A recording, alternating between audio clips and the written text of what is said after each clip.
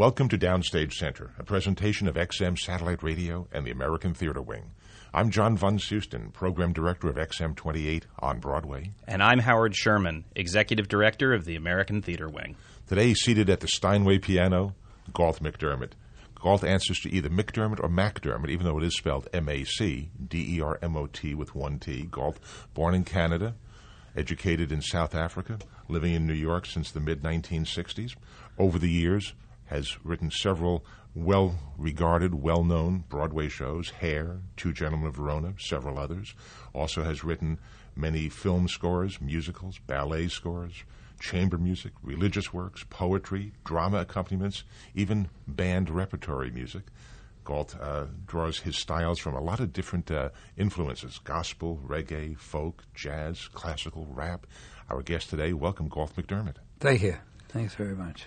Garth, it's really a milestone and a great return for you to have Two Gentlemen of Verona now back at the Delacorte Theater in Central Park under the aegis of the Public Theater. It's particularly remarkable because last night when I saw the show, I heard a story that the new artistic director, Oscar Eustis, told that, and perhaps it's apocryphal, but he described the inception of this project as having been Joe Papp asked Mel Shapiro to direct a production of Two Gentlemen of Verona, and you were asked to write some music for it. Supposedly, Mr. Papp went on vacation, and when he came back, there were 37 songs. Is that a true story? Well, I think there's truth to it, but I think it wasn't. First of all, I didn't know Joe went on holiday. I used to see him around. But it started for me by him calling and asking if I would write Who is Sylvia, the one song that Shakespeare wrote. And I did that and took it to him and then forgot about the whole thing. And then a month or so later, he asked me to meet John and Mel and talk about writing some more music to help what they called a play, one of Shakespeare's weaker plays, which I didn't seem any weaker than anything else to me. But that was the idea, to write a couple of songs. And then John just started writing these lyrics, and they were very funny and very good, and I just wrote them. That was John Guare, John Guare, yeah. And at the time, John Guare was really known as a playwright. Of course, at that time, he was a young, experimental playwright, mostly an off-Broadway figure, not known as a lyricist. I didn't know anything about John Guare. I'd never heard of him. But I did go and see The House of Blue Leaves, which is on at that point. Which was, at that point, a new play. Yeah, and I thought it was very good, very funny. And I think John had written lyrics, but he was, more known as a playwright. Yeah. So that's interesting. You and John Guare did not know each other. You'd never met him. No. I'd never met him or Mel. But Mel Shapiro, who directed it, brought the two of you into the project? I think Joe brought us all into the project. I think that Joe saw House of Blue Leaves and thought maybe something could happen. Anyway, I don't know. I wasn't told. So three strangers working together for, I presume, the first time for any of you working together. How does one become adapted to each other's styles, and how did you work together, the three of you? Well, I work from lyrics. If I see a lyric, I either hear a tune or I don't. Uh-huh. And with John's stuff, I did right away. So I didn't even think about it. He'd give them to me, these typewritten sheets of words, and I get to work. Some of the lyrics may be loosely based on Shakespeare, but most of them having nothing to do with what Shakespeare actually wrote. The idea, I was told, I don't know if this is really accurate, but the idea was to make some of the scenes clearer to an audience that doesn't particularly understand Shakespeare, because this was going to go out on tour, out on those little trucks. This was going to go out at the time the public New York Shakespeare Festival had its free Shakespeare program, and they had a truck that would perform shows around in city parks. So this was originally going to be at the Delacorte, the big theater in Central Park, and then it was going to go out into the boroughs. Yeah, that was right. So I don't know if that's true, because I don't think the songs really replace any scenes. But I don't know the play that well. In fact, I don't think I ever read the play. You never read the play? Well, I must have, just as an obligation. But the only thing I saw in the play was Who is Sylvia. Now, when you were going to school, were you into Shakespeare, or did you not much care for Shakespeare? When I went to school, I was made to read Shakespeare, and I used to like some of it. You know, we used to watch Hamlet and Henry V, that kind of thing. But always the language bothered me. That's iambic pentameter. Gets a little on your nerves. I did a musical version with Joe Papp of Troilus and Cressida, using the actual Shakespeare. And it was fun to work at it and interesting, but after a while you just can't take that 5 meters or 5 feet or whatever it is. And was the idea at the time, certainly this show was in the wake of Hair, which we'll talk about a little later on, was this set out to be a rock version? Did you just compose? Because what struck me, again, just seeing the show recently, is the enormous variety of musical styles that you brought to bear on it. It wasn't that you seemed to be writing in a particular idiom. Well, you know, I have to say that I don't know what I do, really. I look at the lyric and hear a tune, and then I look at the performer and see what they're like. I mean, we had Raul Julia, who's from the original. Original, yeah. And then you sort of make sort of a relationship between the melody and the kind of performer. And we had quite a lot of Latin people in the show and quite a lot of black people. And I studied music in Africa. My basis of the reason I love music is because of African music and jazz. So I just did what I wanted to do.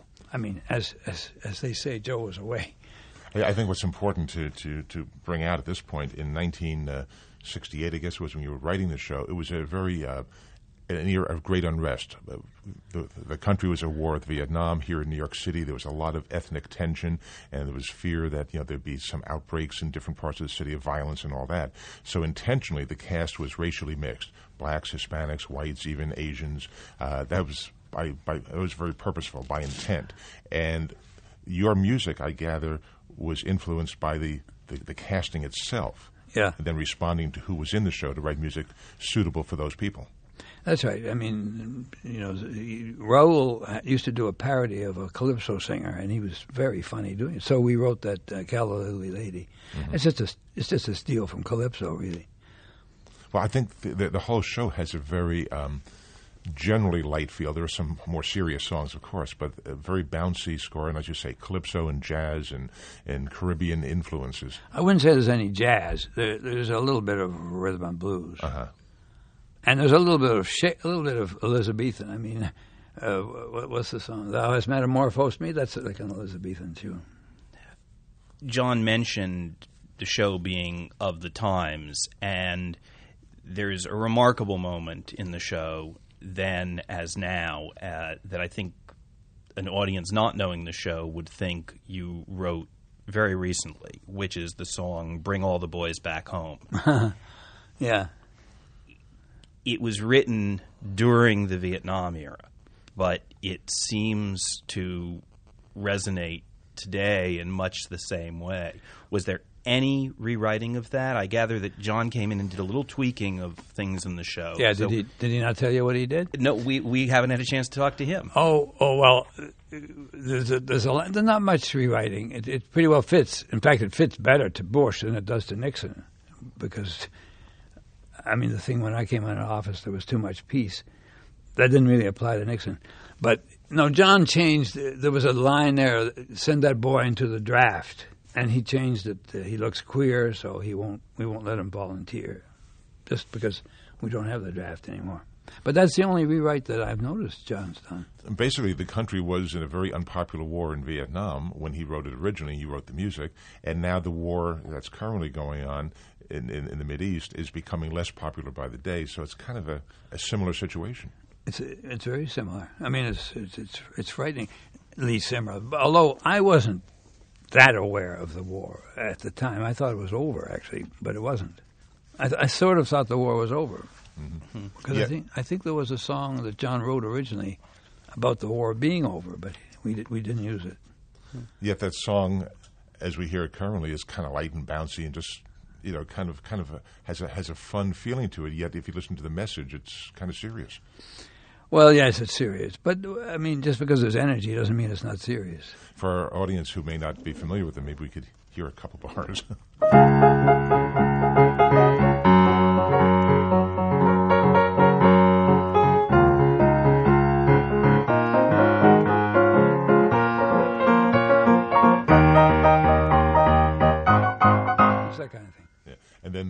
work is very. Oh, you want me to sing it? Oh no. Well, only if you feel like it. I don't think I remember it. I mean, the words. I don't know. Well, as we talk about the musical styles of the show, it was indeed very eclectic. You drew on a lot of influences. There's doo-wop. You've mentioned calypso, R&B. But ultimately, all of the styles that you incorporated, and even music that harked back to the Shakespearean era, obviously those styles terminate in 1972 when the show was written. Facing a major revival, was there a temptation on your part to update any of the songs? You seem to have a love, which I found surprising, of hip-hop music, which certainly is more of today. And was there a temptation to bring the show forward and deal with punk and new wave and hip-hop and rap? Well, no, I wasn't tempted to do that. What I was tempted to do last winter, I did a concert version of some of the music. And what I tried to do there was to explore the music more, just as music. But in terms of theater, I think the arrangements and the style that we did back then is better. What do you mean by explore the music more? Well, there were some songs that I felt were deeper than we'd gone in the show. I mean, like a jazz performer, takes a song and just does it differently. And that's what I did with some of these songs. But that doesn't make it better for the theater. It just makes it fun to play. Now, this was basically the second major work that you did with the Public Theater, Hair being the first, this being the second, that really caught on, became popular. Were there any influences from Hair, things that you did for Hair, that carried over to this, or was this like a totally new? I think it was totally new. I mean, I'm not really the person to say, but I wasn't aware of being influenced by Hair. I tell you, I'm influenced by the words, by John's words. His style of writing is completely different from Rado and Ragni. And I wasn't influenced by Hair at all. So John Guerrero would write lyrics and hand them to you. You would see them for the first time, and a song just pop into your mind. That's right. Give me an example. One of the songs that really stood out. Oh, they all stood out, but like no appetite, love took it away to show me how starved I was. Love's revenge. I mean, that's he just says it. Love, no appetite. Boom, dee. I don't know how you write music, but that's how I write music. So basically, you would read the words aloud or to yourself? No, I read them. I read them to myself, and then at the time I'm reading them, I think of some. I hear a tune, or I don't. In which case, I put it away and wait. And come back, wake up the next morning. Yeah, and see fresher. If comes to you. Yeah, kind of on a fresh mind. Yeah. It is a remarkable experience to have the first major New York revival of this show be in the same place where it was 4 years ago. What was it like going back into the Delacorte? How involved, indeed, were you in back this then? in this production? No, not this. I wasn't involved in this production. I mean, I was at a couple of rehearsals, and at a little bit of the casting. I was there, but I don't think I had much influence. But I was really very happy with the casting. I love the people in this show, and also I love what Kathleen's done. She's pretty well kept Kathleen the Marshall, who directed and choreographed. Yeah, Kathleen Marshall. And who also had won a Tony for Wonderful Town, the revival of that, for directing and choreographing that. And also she did an encore's version of Hair a few years ago, and that was very nice. So well, she's done several Shakespearean works, Kiss Me, Kate being one of them, and at Encores, The Boys from Syracuse. So she's had some background in Shakespearean musicals, I guess. I guess so, yeah. It's a wonderful young cast. The fellow that plays Proteus, named Oscar Lewis, he has just graduated from Juilliard back in May, and here he is in basically the lead of the show. Well, it's a little like, 30 years ago, Raoul hadn't done anything. He was totally unknown. And Clifton Davis, all those people were not totally unknown. I mean, Mel knew them. Mel Shapiro knew them. But I mean, to the public. The public wasn't aware of them yet. But they were good. Yeah. And these kids are very good. Well, as Howard, I saw the show last night also, and it just occurred to me, looking at the playbill, I didn't know most of the names. Some of them I knew, certainly Rosario Dawson, who plays Julia, who's Proteus's would-be girlfriend. Certain other people, some names were familiar, but most of them not. But the cast was wonderful. It was very, very good, sharp performances from them. Beautiful voices. Mm-hmm. Yeah. And they have a great sound system there. Strangely enough. In the park. Just so the audience understands, the Delacorte Theater is in Central Park. It's a theater in the open air. And when Howard and I saw the show last night, it was a perfect day in New York. At showtime, probably about 70, 72 degrees, totally clear sky. And you sit in an amphitheater looking down at a stage with trees in the background, which are illuminated at night, and nothing else around. It's just, pitch black at night, and this thing going on the stage. It's just a wonderful out-of-the-theater experience of theater, as it should be in New York. I used to do. I did a few songs for other plays of Joe's, and I always liked going up there. But the theater, the Delacorte Theater, now is pretty much developed. It's much bigger, I think. And it's a lovely theater. We should point out also the 50th anniversary of the Public Theater, Joe Papp's Public Theater, which was originally called the Shakespeare Theater. Now it's the New York Shakespeare Festival. Yeah. And now it's called the Public Theater, 50 years. And reviving this show from 1971, I guess, when you first did it, is a very nice tribute, I think. Yeah. Well, you mentioned you'd done a number of shows for Mr. Papp, and before we come to Hair, how did your relationship with Joe Papp develop? Because there were shows that you'd done there prior to Hair. Well, it developed while we were doing Hair. Joe kept dragging me over because he was doing Hamlet, and he wanted me to do some music for Hamlet.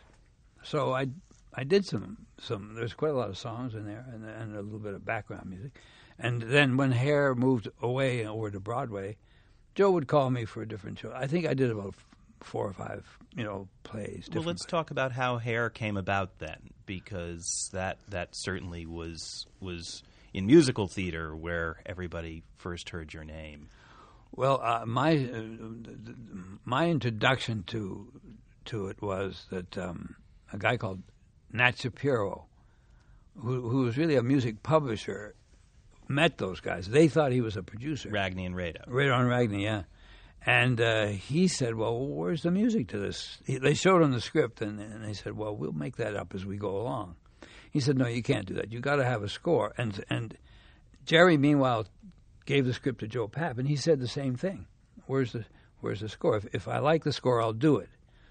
And so then Nat, who was a friend of mine because we were jazz fans, we used to talk about music, introduced me to them. And this was clearly a hippie musical. Yeah. It came out of that. You were not a hippie yourself. You were a jazz and even ethnic-oriented musician. Right. So how did you connect to the music and the style? Well, the same way as I did with John. I just looked. I mean, the lyrics were very hip and very good. I thought they were terrific lyrics. So I just started writing it. And then after about 3 weeks, we went down and saw Joe, and I sang it to him. He said, yeah, I'll do it. And then he had a few second thoughts, and we took it around to Broadway, people like David Merrick and that, but they didn't want to do it. So then Jerry said, well, let's go back to Joe. And by that time, they'd learned the songs, and they were great performers. So they did it for Joe. This is Ragni and Rado. Ragni and Rado, and it was. And he said, "Oh yeah, we got to do this." So, well, it was a very, very different show for its time because it was a book musical without much of a book. The book was kind of sketchy. Well, they all say that, but I don't know about that. There was a story. I mean, there's not a lot of dialogue, but there was a story. But basically, I think the feeling was that the music is what really made the show. Well, you can say that the lyrics and the music made the show. The lyrics are very clever and very original. If you listen to them, what they say is wonderful.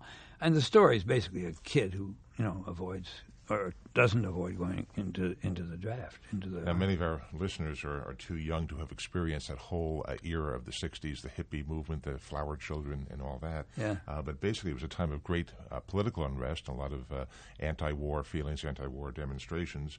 And you were not one of those people. So how do you write songs like Aquarius and Let the Sun Shine In and songs like that have become so identified with that whole era and that whole movement?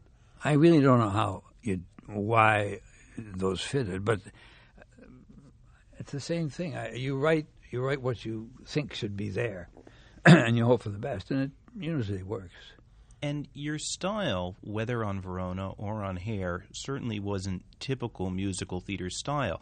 Were you particularly interested in musical theater per se? Had you grown up listening to cast albums, or was this really coming from a different direction? No, it came from a different. See, I told you, I studied music in South Africa at Cape Town University, and I took a music degree down there, but I didn't really spend much time in the school. I was out listening to African music, and I wanted to write a different kind of music. And Rado and Ragni wanted a different kind of music too. They said, well, we want rock and roll. Well, rock and roll is as close to African music as close enough for me. So I read an interview where you said you thought of it as funk as opposed to rock and roll. Well, I thought of it as what I like, which is a strong beat and a strong feeling, and that sort of heavy feel, yeah. Funk is another word. They're just words. You really can't, there's a lot of songs in Hair that are not funky, like... Frank Mills. Frank Mills, yeah. I mean, that could be Bach.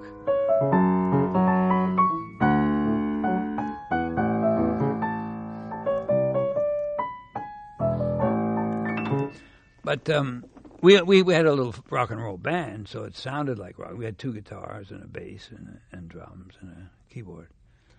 And were you listening to the music in those days? Music of Bob Dylan, music of Joan Baez? I was listening to everything. I was knocked out. I'm from Canada, I'm from Montreal, and after I finished music in South Africa, I went back to Montreal, and I was an organist, a church organist. My really musical education was theater. It was opera, and that kind of stuff, So when I came down here and listened to the radio every night, it was fantastic, the music that was going on. What kind of radio were you listening to? Well, Newark, New Jersey had a great program. They played new R&B things every night. But it's R&B? Yeah. R&B. And I was playing in the studio. I was doing rock and roll records, demos for publishers. And that's how I got to know all the musicians down here. How about the so-called protest music or the folk music that was critical of what was going on? Well, the funny thing is, I didn't know what was going on. I didn't have a TV. I didn't have a car radio. I was told there was a war going on. But, in Canada wasn't at war with Vietnam. Mm-hmm. So it took me a while to understand what was all going on. And I was only interested in music in those days. I wasn't interested in politics at all. So I had to sort of learn something, and I did. I learned from Rado and Interesting. Ragni. A person not interested in politics who wrote what became a very politically cogent sort of a show. Yeah, but that wasn't my fault. I mean, that wasn't my... although now I'm interested in politics. I take an interest, but at the time, I just wanted to get to do the music. Now, it's worth recalling for people who don't know the history of Hair that it began at the Public Theater down on Lafayette Street. It ran there for 8 weeks. Right. It did not go directly to Broadway. It went to a nightclub called Cheetah for another couple of months. Which was really a disco. A disco, yeah. And then it subsequently went to Broadway. In that process, first of all, when did it – was it immediately a phenomenon from the moment it was at the Public Theater? Well, it was sort of a phenomenon. I mean, we opened – I remember we opened – and I was quite embarrassed. I was playing the piano in the band, and we went through the first night, and I thought, oh, wow. You know how it is the first night, and very little response, and I just snuck out. Then the next night, it was better, and by the third night, it was a hit. This is on Broadway? Or no, this is at Joe's. Still at the This Public. was at Joe's, and then it was sold out from then on. What's also interesting in its history, and I want to ask you about, is that in the incarnations at the Public and at Cheetah, the show was directed by Gerald Friedman. Right. When it went to Broadway, this show that was already an estimable hit and certainly had buzz going, got a new director and a new production. What was behind the idea of ultimately reconceiving the show? Well, I think that Jim and Jerry originally wanted Tom Horgan to direct at Joe's, but he was doing another show, forgotten something about a pig, and he was away. He was in Europe. So, and also Joe wanted Gerald Friedman. That was his artistic director. So they went along with that. But then when they started to talk about moving it, they said, well, we want the guy that we originally asked for. And so they got Tom. And did that change? Did you write new material at that point? Was the work changed to accommodate the interests of the new director? Well, I wouldn't say it was for his reasons. They wrote some new songs. I mean, they wrote new lyrics, and I wrote new music. I mean, actually, a lot of the better songs, like Let the Sunshine In, was written for Broadway. It wasn't downtown. There were quite a lot of songs that we did. So, and we put in songs that Gerald hadn't wanted. It was more like an old-fashioned musical downtown, and Tom wanted to make a sort of a revolutionary musical. When you say old-fashioned musical, I mean... Well, like little scenes and then a song and then scenes and a song. Rather than just like flowing directly. It's more like, here comes a song. Well, the way Tom did it, it was mostly songs. It just went from one thing to another. And then the scenes even were staged very strangely. I mean, I don't know if you ever saw Tom's production. They were choreographed scenes, too. Now, what sort of songs were dropped from the show when it moved? Transferred. Well, there was one called The Climax, which I can't play. I've forgotten it, but that was the ending of the show. There were a few little things dropped, but mostly it was additions. And which notable songs were added? You said Aquarius, did you say? No, Aquarius we had down there, but Let the Sunshine In was added, and the whole opening, the thing of I'm a Colored Spade, that was it, and Sodomy, all those opening songs. How about Good Morning Starshine? Was that? No, that was in the original. In fact, that was why the show got on. RCA liked that song. Well, really? Talk about that, because this was... People now bemoan the fact that you don't hear theater music on the radio anymore. But certainly, people didn't think of Hair as being theater music per se, yet there were a number of covers of the material from Hair.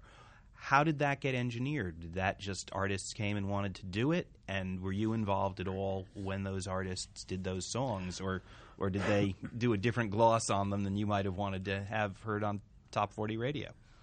Well, no, I wasn't involved with them. They did it on their own.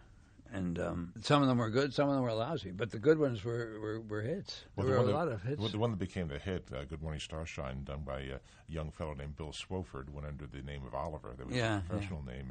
I knew him in graduate school. He was a college student at the time that he did the song. And here he was at Brooklyn College as a student having a big hit song, Good Morning Starshine. Yeah, I remember him. Now, when you first heard his version of that, what did you think of it? Oh, I thought that was very nice. I mean, I like them all, but I like what I did better. I mean, it's all in the feel. Well, okay, so give me an example of the feel of Good Morning Starshine, the way that you did and the way that he did it. Now that is a very... version.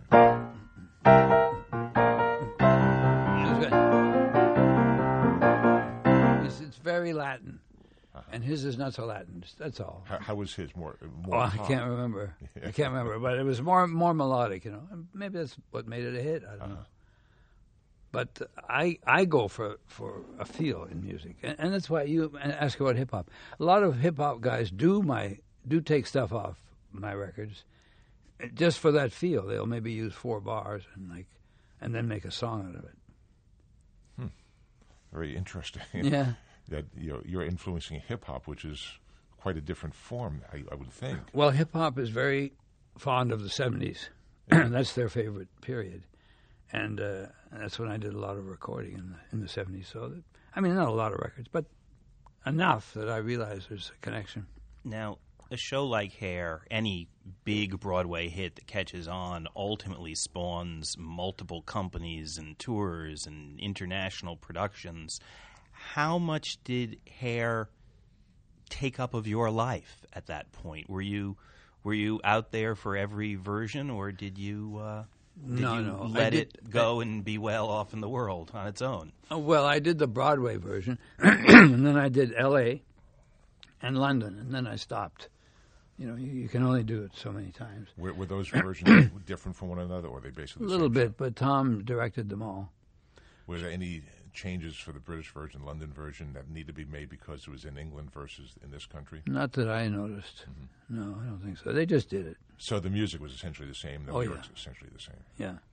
But after a success like that, it was certainly several years before you tackled Two Gentlemen of Verona. Was that simply because you were pursuing your other musical interests? I would think that with that kind of success, suddenly people like David Merrick would be calling and saying, well, what do you want to do for your next show? Well, you think so. I can't remember what the sequence. I did I worked with the guy Dumoresque that you were asking me about. I did a couple of shows with him in London. That's William Dumoresque, who you collaborated with here in America. Most people would know from the Human Comedy, which we'll talk about in a little bit. Yeah. Well, I did a couple of shows in London, and then I did the Two Gentlemen. And then I did a couple of disastrous Broadway shows, Via Galactica and Dude. Well, and so I said, that's enough Broadway. And then I went and worked with Derek Walcott down in the West Indies. I did a whole bunch of shows with him. Well, since you bring it up, I do want to ask about Via Galactica and Dude, because they are sort of fabled shows that people have heard of, and if you look in some of the lobbies if you look in the lobby of the now the Gershwin Theater, I think you can even still find a poster. That's where it was for Via Galactica back when it was the Uris Theater. It certainly seemed an amazing undertaking to have two enormous new musicals which were going up within a couple of months of each other, one with one of your hair collaborators. What was happening at that time for you, and to have two shows at once, and ultimately those two shows were not well received, though I should say, having just read through some of those old reviews, even some of the most scathing reviews at the time praised your music. Well, there's some nice music in those shows. I mean, that's really that's my vice. I like writing music, and Jerry was giving me all these lyrics, and then Chris Gore brought up the Via Galactica. Well, it was Jerry Ragney you were working with on Dude. On Dude, yeah. And Chris Gore, for as you said, for So I wrote them at sort of at the same time, and then they both got done, which was, a disaster. And how do you look back on those shows? I mean, do you feel that you succeeded in your work on those shows, or do you think that ultimately they didn't find their way? Were they unfairly treated, or? Well, it depends what you mean by, find their way. I'm only interested in music, frankly. So if I can get a song to work, that's my aim. And I did a concert version of Via Galactica down at Cooper Union a couple of years ago, and I really liked it. It was very nice. I mean, the story doesn't make any sense. It's about colonizing space. But I didn't feel badly about the song. I liked the songs. And Dude?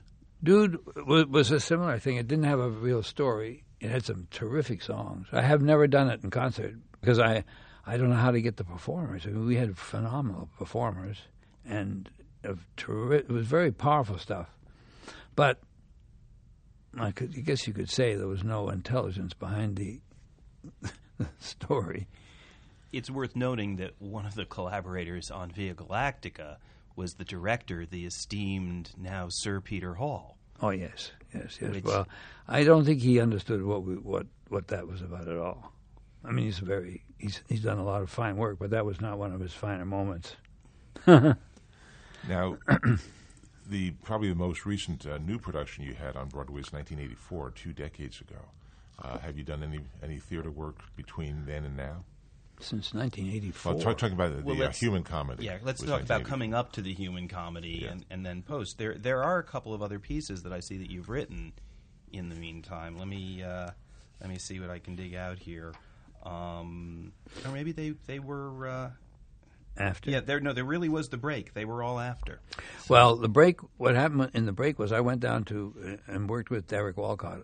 The poet from Trinidad. We did a lot of shows, and we did them down there in Trinidad and Jamaica and St. Thomas. We did about 5 shows, and I like Derek. He's a very amusing guy, wonderful writer, and it was a relief. I didn't have to work on Broadway, and I didn't have to make a success. We did them, and I didn't get paid for it, but it seemed worth it. I learned a lot about music down there. The Trinidadian bands are fantastic. You say relief in what sense? Oh, it's the pressure is off. There's no pressure. Uh-huh. But we should say that in that period, that's when the film of Hair came into Oh, being. yes. And how involved were you in the film? No, that I did. I orchestrated it, and I was there full time. And how do you feel about that film? Well, the same way as I feel about everything. I like the music. You're happy with the music, so everything else, Yeah. everything else just follows from I liked there. Milos, and I liked the people in it, and it was fun to work with a huge orchestra and everything. So the Human Comedy, which is scaled very differently than the other works of yours that we've seen in New York, it had a large cast, but a much softer tone, it seems, than the others. That again began down at the Public Theater. Well, it didn't really begin there. What happened was I was, what's the word when they ask you to write something? I was You were commissioned by Banff, you know, the school out in Western Canada, to write an opera. So I said, okay, and then they said, well, choose your subject. And a friend of mine gave me that book, you know, The Human Comedy The by Human William Comedy, and I Saroyan. really liked it. So I got Bill Dumaresque to agree to doing it, and then we started, and we went out to Banff and played them a few songs, and they said, no, we can't do this. It's not a Canadian story. So by that time, we had really got into it, and I said, well, I want to do it. I want to do it anyway, even if it's not a Canadian story. So I took it to Joe, and he said, sure, I'll do it. And that's how but it was supposed to be an opera, and it's a little more operatic than anything else I've ever written. Well, it's completely through song, Yeah. so I'm not aware of any real book material in it. No, but the story, but it's based on the book. Right, but it follows the details of the book, and it got lovely reviews off Broadway. Yeah. In particular, Frank Rich, Right. who was the critic at the Times, thought a terrific piece of work, and it did transfer, but ultimately a very short run. It wasn't. It really wasn't Broadway enough. I think it was too, maybe a little bit arty. I mean, I don't know what audiences thought of it, but they liked it a lot downtown. I think it had to be in that intimate setting to work. And if one works hard enough, one can find the cast album of that. Yeah, we have a cast album. Yeah, and it was done live. I mean, Joe did that. He recorded the whole thing live. In terms of theater now, over the past couple of decades, have you been doing any new projects? I have, but it's very hard for me to think what they were. I did a version of Lysistrata up in Boston about 4 years ago. Up at the American Repertory Theater. Yeah. Was that a full-on musical? No, it wasn't. It was just a play with some songs. And then later, Maddie Seltman, who wrote it, and I developed it into a musical. And we're still working on that. But you did, in 1991, work on another piece with Ragni and Rado. Oh, Sun. Sun. Tell us Yeah, about yeah. Sun. Well, Sun was an environmental musical by Rado and Magni. When you say environmental... It was about the environment. I mean, literally. Oh, because we talk about environmental stagings sometimes. So no, it was about global warming and all that stuff. I mean, that was the theme of it, and it really never went anywhere. We we played it to a few people, and they didn't take to it. But it has some very good songs. We should point out also you've done many film scores over the years, not just theater work, but film as well. Cotton Comes to Harlem comes to mind, Fortune in Men's Eyes, Yeah, films like that. Rhinoceros. I saw that on TV the other day. Did you see it? No, I it's didn't. been running on TV. Trio, I know. Huh? I've seen it running on Trio That's recently, right. so I you think can that's find where- it.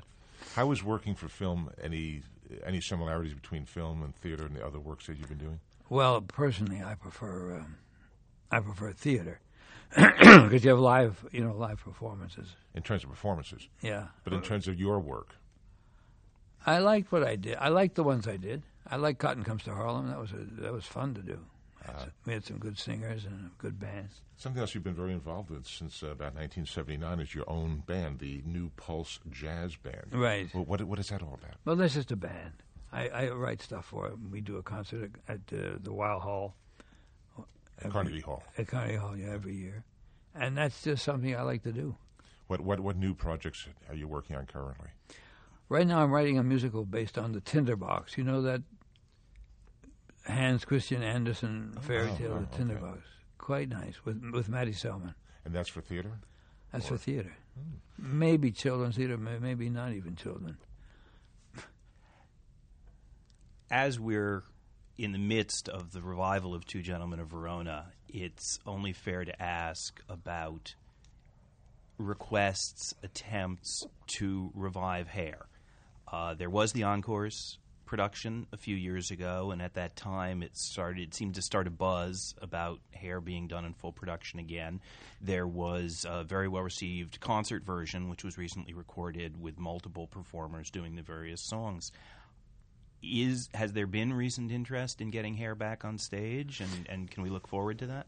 Well, when you say on stage, you mean New York. In terms of a major production, either New York or a first class touring production. There is a guy, Tom Bertel, the guy who produced The Producers, is interested in doing it. He's going to start up in Toronto and tour it and then bring it in.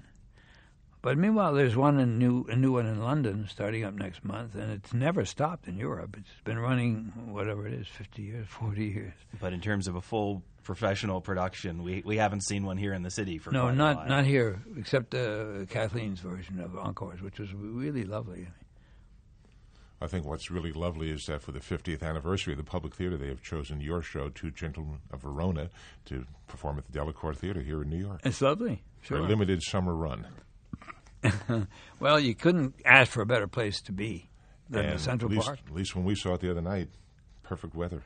A great New York evening. Galt McDermott, thanks so much for being with us today on Downstage Center. Thank you. Thanks, Galt. Okay. For the American Theater Wing, I'm Howard Sherman, reminding our listeners that these programs and all of the educational and media programs of the American Theater Wing are available online, on demand, for free from our website, www.americantheaterwing.org. And for XM28 on Broadway, I'm John Von Soosten. For Downstage Center, that's a wrap and thank you.